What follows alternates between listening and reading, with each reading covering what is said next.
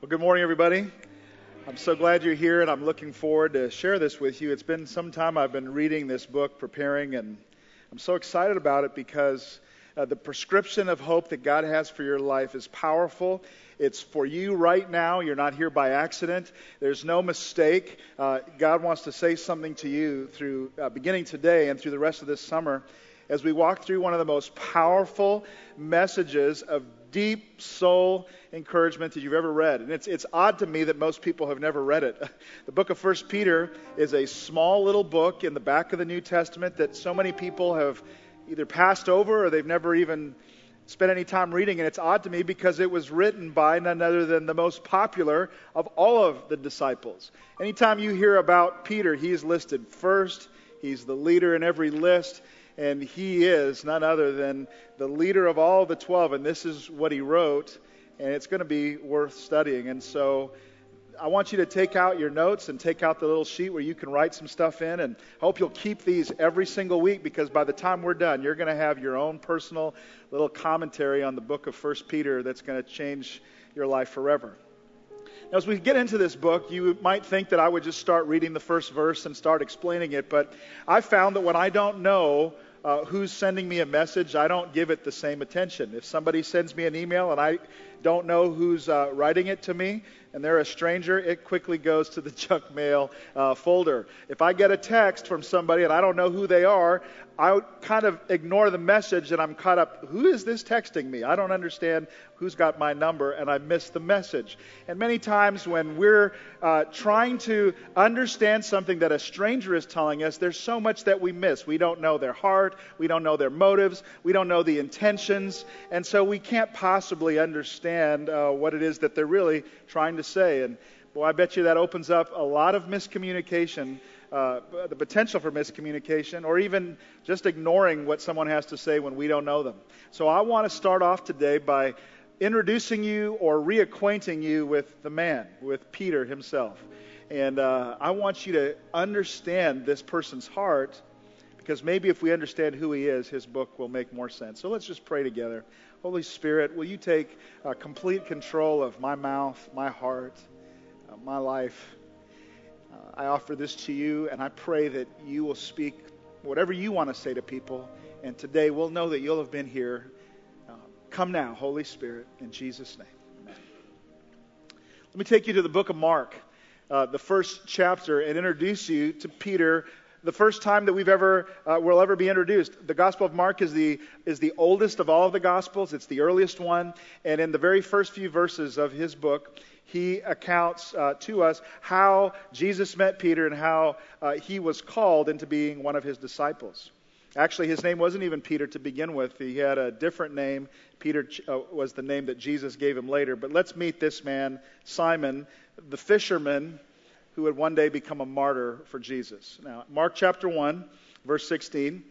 As he walked by the Sea of Galilee, Jesus saw Simon and Andrew, his brother, casting a net into the sea, for they were fishermen.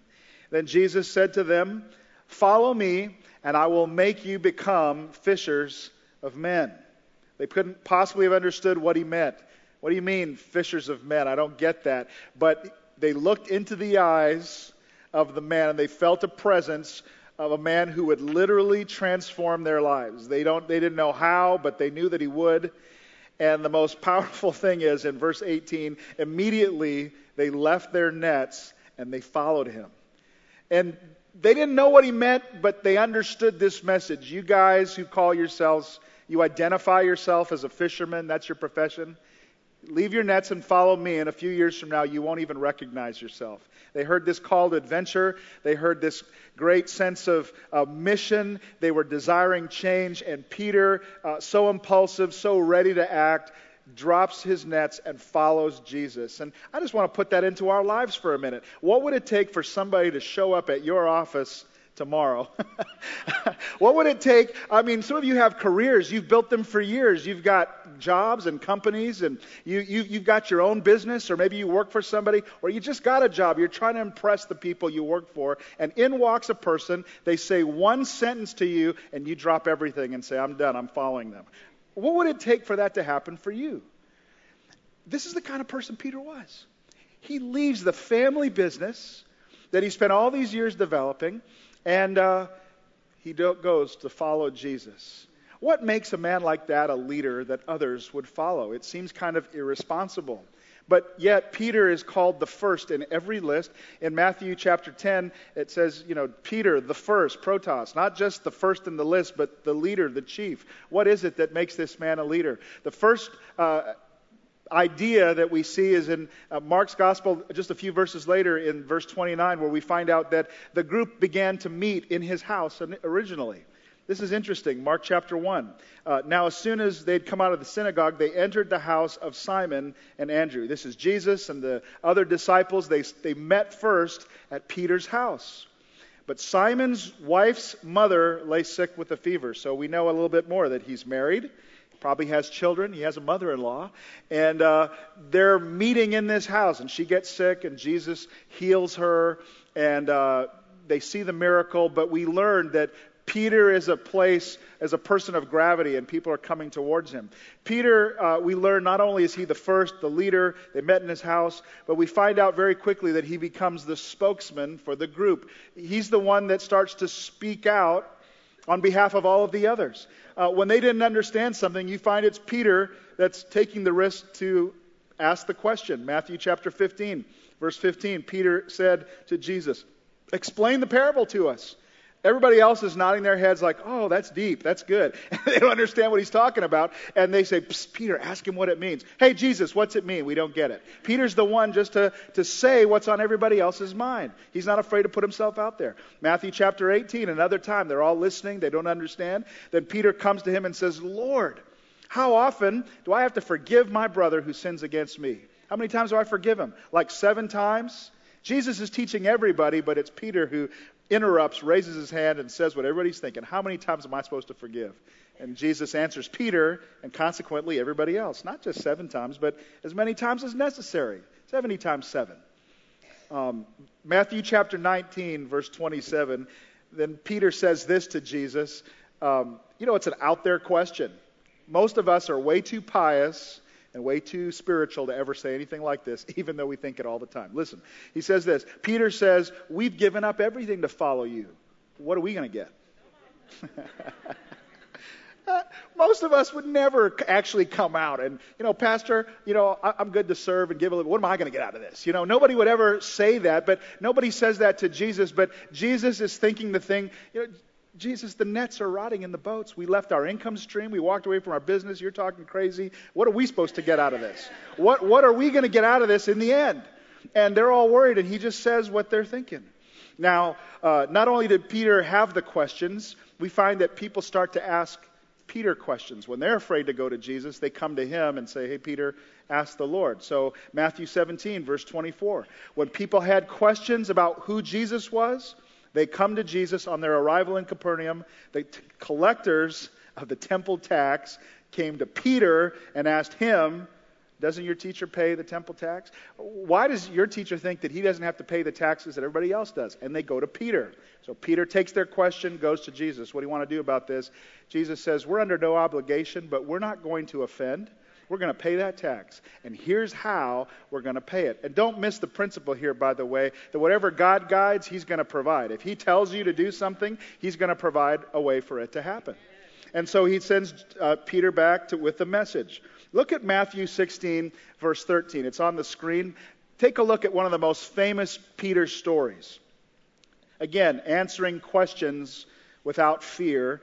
When Jesus came into the region of Caesarea Philippi, he asked his disciples, saying, "Who do you men say that I, the Son of Man, am?" And some said, "Well, he's John the Baptist," and others are saying that he's Jeremiah, one of the prophets. And he said to them, "But who do you say that I am?" Now, my assistant Lucy is from Texas, and she would say this better than most of us. She would understand what Jesus is really saying there. He's saying, "Who do you all say that I am?" That's really what he's saying. This is a plural you. Who do you all of you, and he's talking to the group, and there's Peter. Oh, I know. What is, Jesus is the Messiah, the Son of the living God, Alex? And he's quick to just give that response, and he's buzzing in, and everybody else is just, we're too insecure to ask the question. How many of you guys are glad school is over? Some of you who just got out of school. And do you remember back in class, and there's somebody that's always like quick to answer the teacher's question every time? And every time, they ask the group a question, someone's just blurting out the answer. And then there's other people who are like, I'm not getting the answer wrong. I'm never saying anything. There's two kinds of people. Guess which one I was? Listen, if I ever go on Jeopardy, I may not know the answer, but I'm buzzing in first. It's just the way I am. I can't help it. Well, Peter's kind of like that. He can't help it. Oh, I know. And he just tells the answer. And this time he gets it right. And Jesus says, you're right. Flesh and blood, human thinking didn't reveal this to you. This is actually from God. God has revealed to you that I truly am the Messiah. So look at this.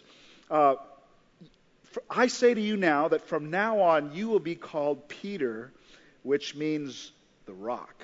And upon this rock I will build my church, and the powers of hell will not conquer it. Imagine a person like Peter, all impulsive, the guy who likes to be out front, have Jesus say, from now on we're calling you the rock. And he's like, I am the rock. Check me out. All you other disciples, I am the rock now, and I'm going to define the way this works. And I don't know what happened, but he got overconfident. It went to his head. So many times somebody will give you a simple affirmation, and it's all, I am now the man. I'm going to call the shots. After all, he's going to build the whole thing around me. I mean, of course, I'm the rock.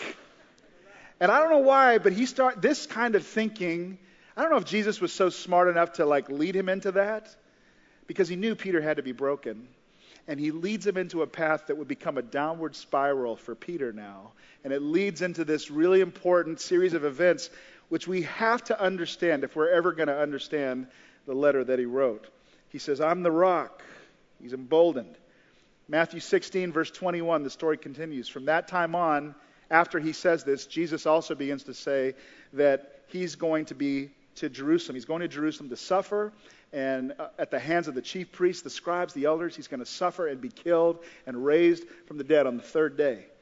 And Peter, he's not having that. He's like, Jesus. And he takes Jesus aside. Look at what the scripture says. Peter takes Jesus aside and begins to rebuke Jesus. He's like 20 to 25 years old, and Jesus, I'm the rock. Let me talk to you here. And let me tell you how this is going to go. You're talking crazy. You're never going to, I will never allow anything like that to happen to you. And there's no way that's going to happen. And here's that impulsive loyalty. I'm not sure if we wouldn't say the same thing when we were feeling good about ourselves. That's never going to happen. I'll make sure nothing's going to happen to you. And I'm the rock and all of that. And Jesus says, get behind me, Satan. Calls him Satan. Get away. The way you're thinking is a dangerous trap for me. You're talking like the enemy right now. Why? Because you're seeing things from just a human point of view. See, all of you have a point of view on life, and it comes just impulsively out of the way you've been raised, the way you think, the way you've been trained, and all of us have this natural sort of impulsive reaction to the way things occur to us in life. And if we don't stop and check that and say, what does God really have to say about this situation? We'll just react impulsively, and that's what Peter was doing. Nothing's going to go on. You're not even looking at this the right way. You're going to miss the point. If you're a leader and you just go with your impulsive reactions and you don't ask God for what to do, if you don't pray, if you don't look for him, that means not only you're wrong, but everybody else following you is going to be led astray. And so, this is when we get into deep trouble, when you see things only from your impulsive, normal human point of view, and you refuse to see it with the eyes of faith. And he says, Peter, you're way off course here. You're way off base with your thinking. Have you had that happen recently? A problem came your way, an opportunity came your way, and you chose just to look at it through the opinion of man, through the assessment of man, through man's wisdom, man's counsel, never really sought out what God would say, not really looking at it from how might God view the situation. You just reacted or responded or just did what you thought.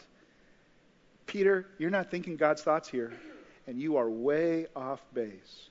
And so Peter rebuked himself by the situation, is hurt now, and we begin to see the spiral happen. Mark chapter 14, we're going to see the unhappy moment where Peter does something he doesn't even think is possible. Because he's not a failure kind of a guy. He's I'm going to make it happen kind of a person. And this is the darkest day of his life. Mark chapter 14, verse 27. They've had the Last Supper. They sang a hymn. They're on their way out to the garden. It's been a rough night. There's been some fighting. Jesus has been talking about death. They don't understand. They're tired. On the way, Jesus drops this bombshell. Tonight, all of you will desert me. The scriptures say God will strike the shepherd and the sheep will be scattered. But I'll be raised from the dead. And after I'm raised from the dead, I will go ahead of you to Galilee, and I'll meet you there. And Peter says what we would expect him to say. If all these other joker disciples desert you, I never will. Now, before we mock him too much, we would say the exact same thing. Somebody you love and care about starts saying, you guys are going to desert me. You'd be defending yourself. No, I'm not. I'm never going to desert you. I'll be loyal to you to the end. Trust me, I would never do that. But you see, we all do things that we never expect when we get tired and hungry and lonely and we feel like the world is shifting under our feet and we're praying prayers like, God, how could you allow this to happen? There's no telling what you might do. And look what happens here. Jesus says, I tell you the truth, Peter.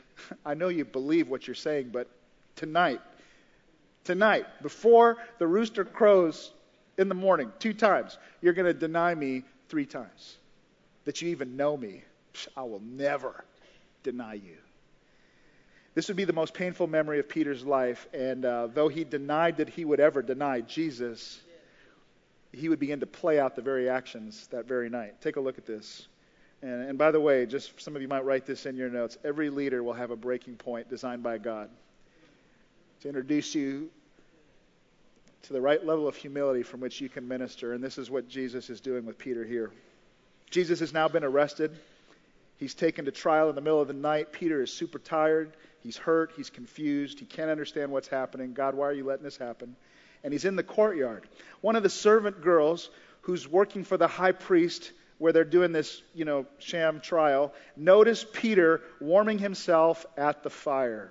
Now notice that. John's gospel is even more specific. John's gospel says that he's warming himself at a charcoal fire. That's important, and I'll come back to that in a minute. She looked at him closely and said, you're one of those that was with Jesus of Nazareth. And Peter, the guy we've been admiring all morning, he says, I don't even know what you're talking about. He denies him. And he goes out into the entryway, and just then the rooster crows, like shot over the bow number 1. And when the servant girl saw him standing there, she starts telling everybody else, yes, this guy, he's definitely one of them. And Peter denies it again. And a little later, now all the bystanders are there, and some of them confront Peter and say, you got to be one of them. You're a Galilean. We can tell by the way you talk. You can't hide that Galilean, slang. Like you guys know Ray Skillman is from the South Side, right? Because you just hear it when he does the commercial. That's how you just know. Like you're from Galilee. You're one of them. And Peter swore. He cursed. We don't know what he said, but it was not good. And he curses, and I don't know what you're talking about.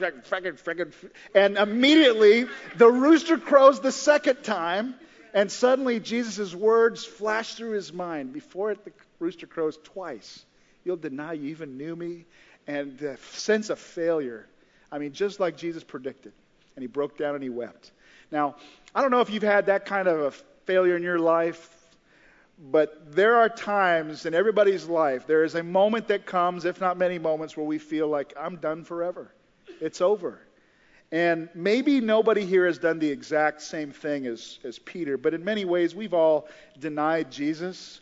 We've all done the things we knew we shouldn't do, but we just went ahead and did it anyway because, those thoughtless words we just said because we felt it, or maybe the habit that we knew we should stop, but we just couldn't stop and we did, or maybe it was the relationship that we loved and we lost, or the family we're not a part of anymore, or the church that we used to go to, or whatever it was that it just didn't go the way that we wanted, and there's loss and there's failure, and we say, there's never going to be a place for me again like that.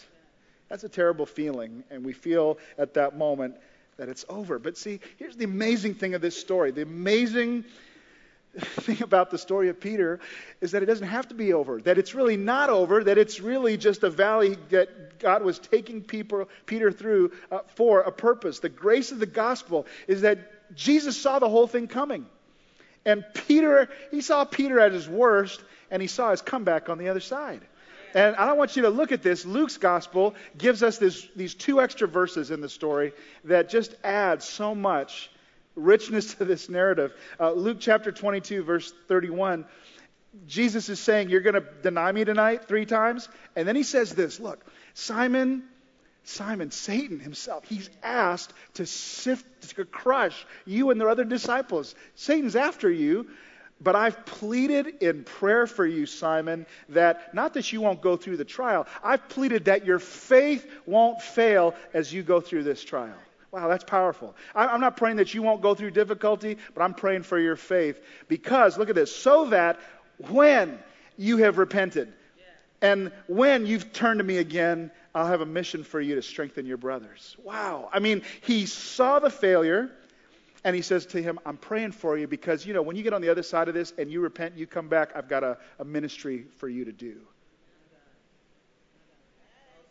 That's awesome. That's incredible. That's the heart of God. That's the perspective of God. That's not your human point of view, but that's God's perspective. You know what the book of Romans says Jesus is doing right now? Paul says, Christ, who was risen from the dead, he sits at the right hand of God interceding for us. That means he's praying for you. And you know what he's praying? He's praying, yeah, I know you're going to fail, but I'm allowing it to happen so that you'll come through on the other side like steel, and I've got a ministry for you on the other side. You need to go through this. And I'm praying that your faith won't fail. Look what happens. I mean, look at this. This plays out. It's not just, I pulled this out. This is the story. Mark chapter 16, those visiting the tomb after Jesus' resurrection, they don't know where he is. He's gone. What is happening? And the angel shows up and says a message, and it's so specific. Verse 6, the angel says, don't be alarmed. You seek Jesus of Nazareth, but he's not here. He's risen. See the place where they laid him. Now go and tell his disciples, look at this, and Peter. Look at this. And Peter. Like the guy who right now feels like he's at his worst and he's hopeless and he's embarrassed and he's filled with shame.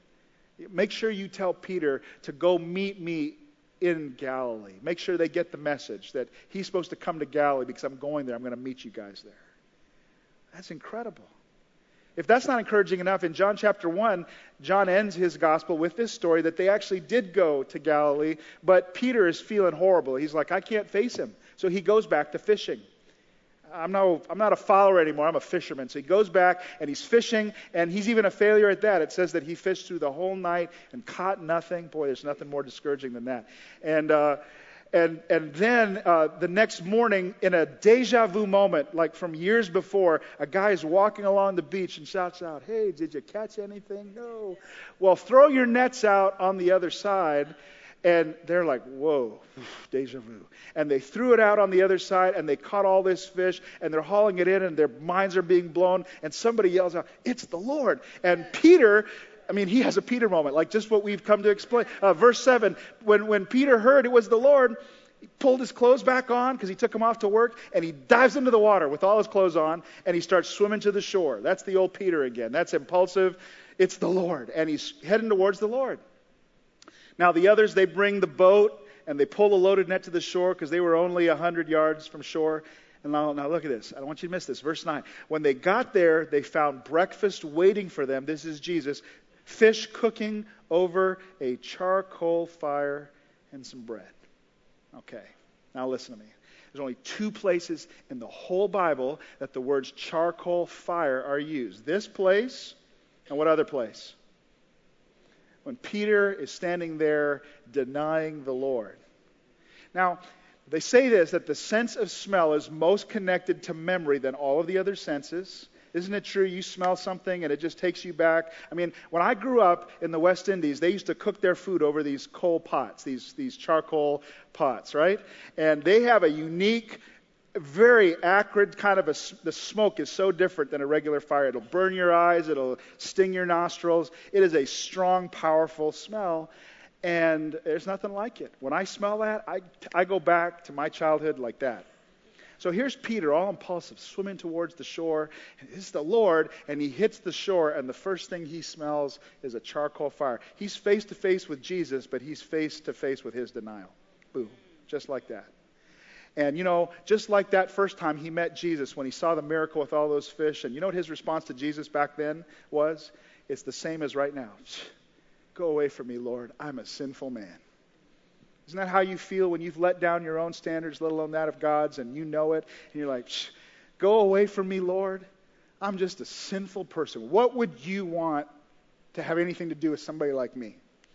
And Jesus ignores him and just serves him breakfast. And Peter chokes down the breakfast to the smell of a charcoal fire, to where Jesus finally says to him, now, Peter, let me talk to you a second. Do you love me more than these? Lord, you know that I love you. And he says, all right, well then take care of my lambs. Feed my lambs. And then Jesus repeats the question a second time. This is verse 16. Simon, son of John, do you love me? Yes, Lord, Peter said, you know I love you. Then take care of my sheep. Do you see what Jesus is doing here? This is get back involved, Peter. I'm inviting you back into the game. You denied me 3 times. I'm going to ask you 3 times if you love me. And the third time is like painful to Peter. Lord, you know all things. You know I love you. It's an invitation right here for a man who blew it to be restored. It's an invitation for a man who said, I am in desperate need of a second chance. And God says, I got one for you. I even saw in advance what was going on. I knew the failure you'd go through. And there's some ministry that I have for you. Take care of my sheep. Strengthen your brothers. I want to use that failure to bless other people. In fact, you couldn't possibly be ready for ministry. As great of a leader as you were, you couldn't be ready until now. Now you're ready. There's going to a day come when other people are going to lead you to where you don't want to go. You're going to die just like me. But are you ready to follow me now? And Peter said, yes, I am. And Peter became the leader that Jesus said. I mean, it's incredible. If you'd have asked Peter in the moment of his failure, he'd have said, no way. But you know that in the book of Acts, if we had time to go and read what happens next here, do you know that in Acts chapter 1, it's Peter who's leading all the disciples. We got to pick another apostle to replace Judas. In Acts chapter 2, it's Peter that steps up and speaks this incredible, the first message of the gospel. And he prays this prayer, and 3,000 people respond and are baptized that day because of the powerful message he gave. In Acts chapter 3, he walks up to the temple steps and he heals a man who's paralyzed. It's incredible. He's the one that does that. In Acts chapter 4, they beat him and they whip him, and the same people that killed Jesus, and he's standing up defying them. And he leads all the other disciples in this great, powerful prayer. God, we've heard their threats. Now give us boldness to keep on preaching your word. And he's now changed. Acts chapter 5, he has the grim task of disciplining Ananias and Sapphira. Acts chapter 8, he handles the power grab by this guy Simon Magus. Acts chapter 10, this guy Cornelius, who was a Roman, and we didn't have anything to do with those people and that race and them. And Peter is the one who steps across the line with the love of Jesus, presents the gospel to a Roman officer and him and his whole family, and it opens the door for the whole world. This Holy Spirit is for everybody, and it's Peter. And I think if you'd have told Peter in the moment of his dark night of the soul, if you'd have told him, one day, Peter, because of what you went through, you're going to write a letter of encouragement that's so powerful that it's going to get included in the scripture. And Peter would have said, there's no way. It's not after what I've done. Yeah, Peter, you're going to be like one of the greatest, like all the great people who wrote in the book of life, the Bible. I mean, you are going to have something to say, and we're going to include your words in Holy Scripture. Not me. That's why when Peter writes this letter, you have to know all of this, because when you open 1 Peter and it says, this letter is written by Peter, an apostle of Jesus Christ, Peter's just like, I can't even believe that I'm an apostle of Jesus Christ. And you would miss that, because he's writing going, I'm Peter, no way, an apostle of Jesus. And I'm writing to people who are chosen by God. Let me tell you, I'm writing to all of you who feel like you're foreigners, all of you who are on the inside and then you felt like you were on the outside and you feel completely scattered. You're like scattered aliens. This is Jews and Gentiles. All of you who are going through persecution and suffering and difficult times and you failed and there's people calling you intolerant and bigoted. He's going to write to wives who have oppressive husbands incredible words of encouragement in this book. He's going to write to employees who feel like they have abusive bosses and they don't know what to do. He's going to write encouragement to you. He's going to write people who feel like they're living in a time when there is corrupt government and they feel like taking matters into their own hands. He's got something to say to us. He's got something to say about people who feel marginalized and discouraged and oppressed. And we can all go, well, I'm going to listen because Peter wrote it. Because he knows what he's talking about. My bottom line here is that we just tend to focus on the failure. We do that about everybody, especially ourselves. We just want to remember the evil and forget all of the good. As far back as William Shakespeare, he wrote in Julius Caesar, Act 3, he said, "The evil that men do is what outlives them. The good is often interred with their bones." That's exactly what we do. Like, focus on all the evil and forget all of the good. We have a hard time letting go of the messes we've made and what others have made. How quickly we forget the good and how quickly we don't see the greatness of a life that's been broken by God. And when you understand what Peter went through, boy, can you start to understand this letter. When you start to read this book now with your new eyes on, oh, I know who's writing, you're going to read it because you say, Peter cares about broken people. Peter cares about people who've had pain and hurt and problems. And we're not surprised of what he's saying. And he says this, to all of you who feel criticized, if you've ever felt betrayed or unjustly lied about or left or you're alone, don't think it strange, he says, when these fiery trials come upon you, because God's at work in it all. In fact, if I could take you to the very end of the book, listen to what Peter says, which would have meant nothing before, but listen to what it really means now that you know. Look at this verse, 1 Peter 5:10. He's saying this to somebody today. In his kindness, God called you. He called you by name to eternal glory by means of Jesus Christ. And after you've suffered just a little while, it's not going to be long, He will restore you. He will support you. He'll strengthen you. He'll put you back on a firm foundation. I know what I'm talking about because it happened to me. That's what he's saying. Isn't that incredible? I mean, who better could say that to us than somebody like Peter? Chuck Swindoll wrote 3 things that we should know about Peter. And I think this should be a foundation for us as we start to look what kind of man this is and who's writing to us. Here's the lessons. Write this down. Number 1, failure in the past does not cancel God's plan for your future. That's a powerful lesson that we're going to learn. Failure in the past does not cancel God's purpose for your life. I mean, what else is forgiveness but a fresh start? What else is forgiveness but a chance to start over? The hardest part of this is to forgive yourself. Because some people would like to spend their whole lives beating themselves up for things that didn't go their way. It's kind of a selfish point of view, I think. But let me tell you something. If you'll just walk through the steps that Peter would have had to go through for him to be successful and for him to move on and have the life of impact he did, you know there was a day when Peter had to stand there and go, you know what? Okay, he saw me fail. He knew I was going to fail. I failed. And he saw my comeback on the other side. And he called me back into the game. Okay, I forgive myself and I'm moving on. I'm going to follow him. And that's what some of you need to do today.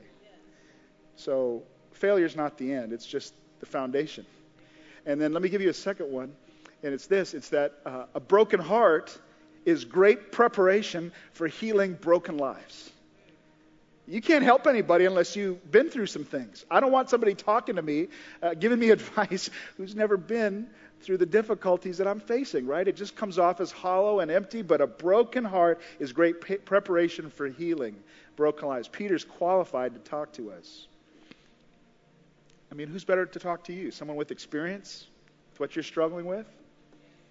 Somebody who has no experience. I mean, didn't last week when Pastor Jared talked about his dad and how his family all fell apart and how the brokenness and the pain they felt when his dad, the pastor, was sent to prison, and he just shared that with us? I mean, pain is a powerful connector, and everybody in this room went, oh man, I feel you. I understand what you're going through.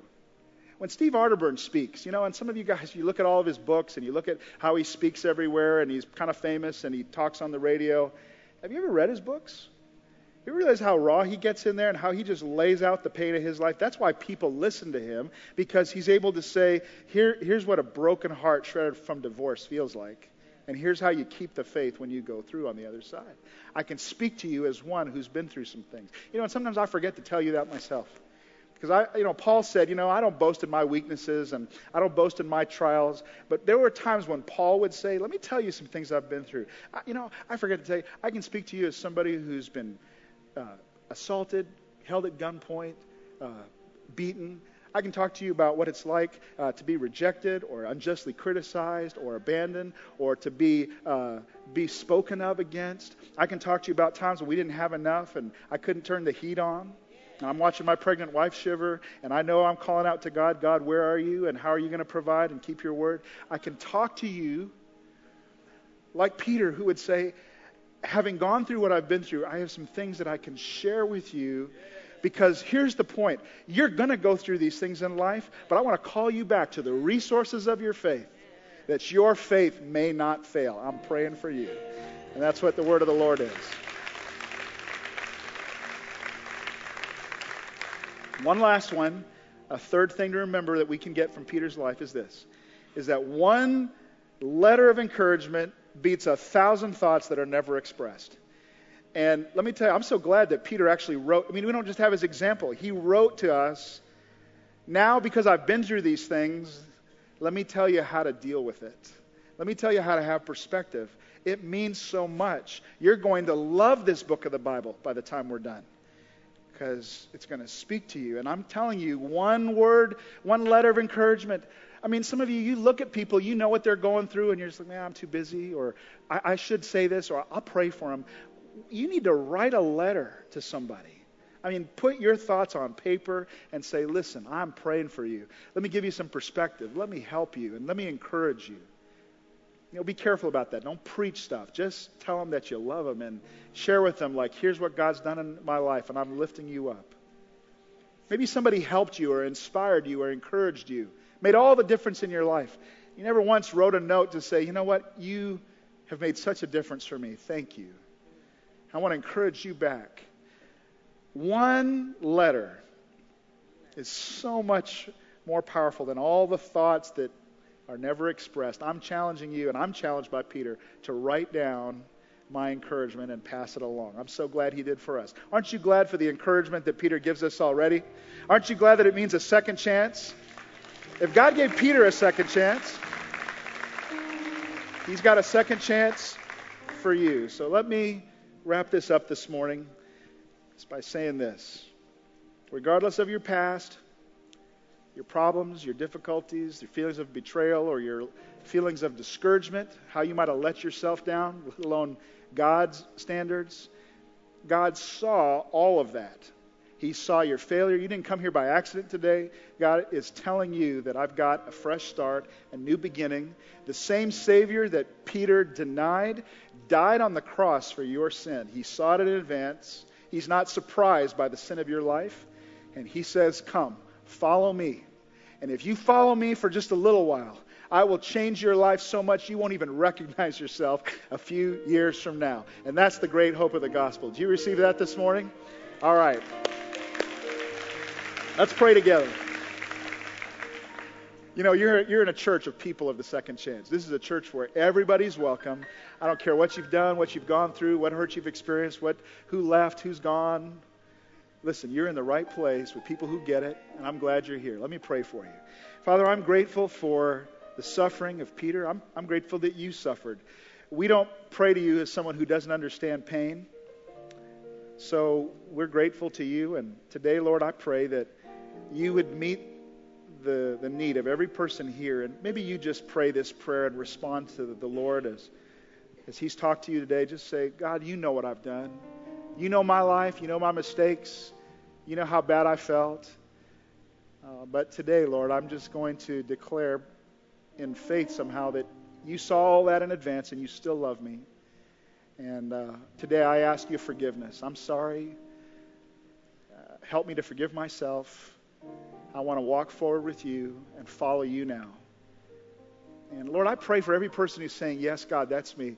Would you give them that spark of the adventure you're about to take them on? Give them hope. Give them a prescription of hope today that their lives will never be the same, that they can follow you and you can turn disaster into a great ministry for them in the future. Lord, I pray that we'd all have faith today in you through your Holy Spirit. In Jesus' name, amen.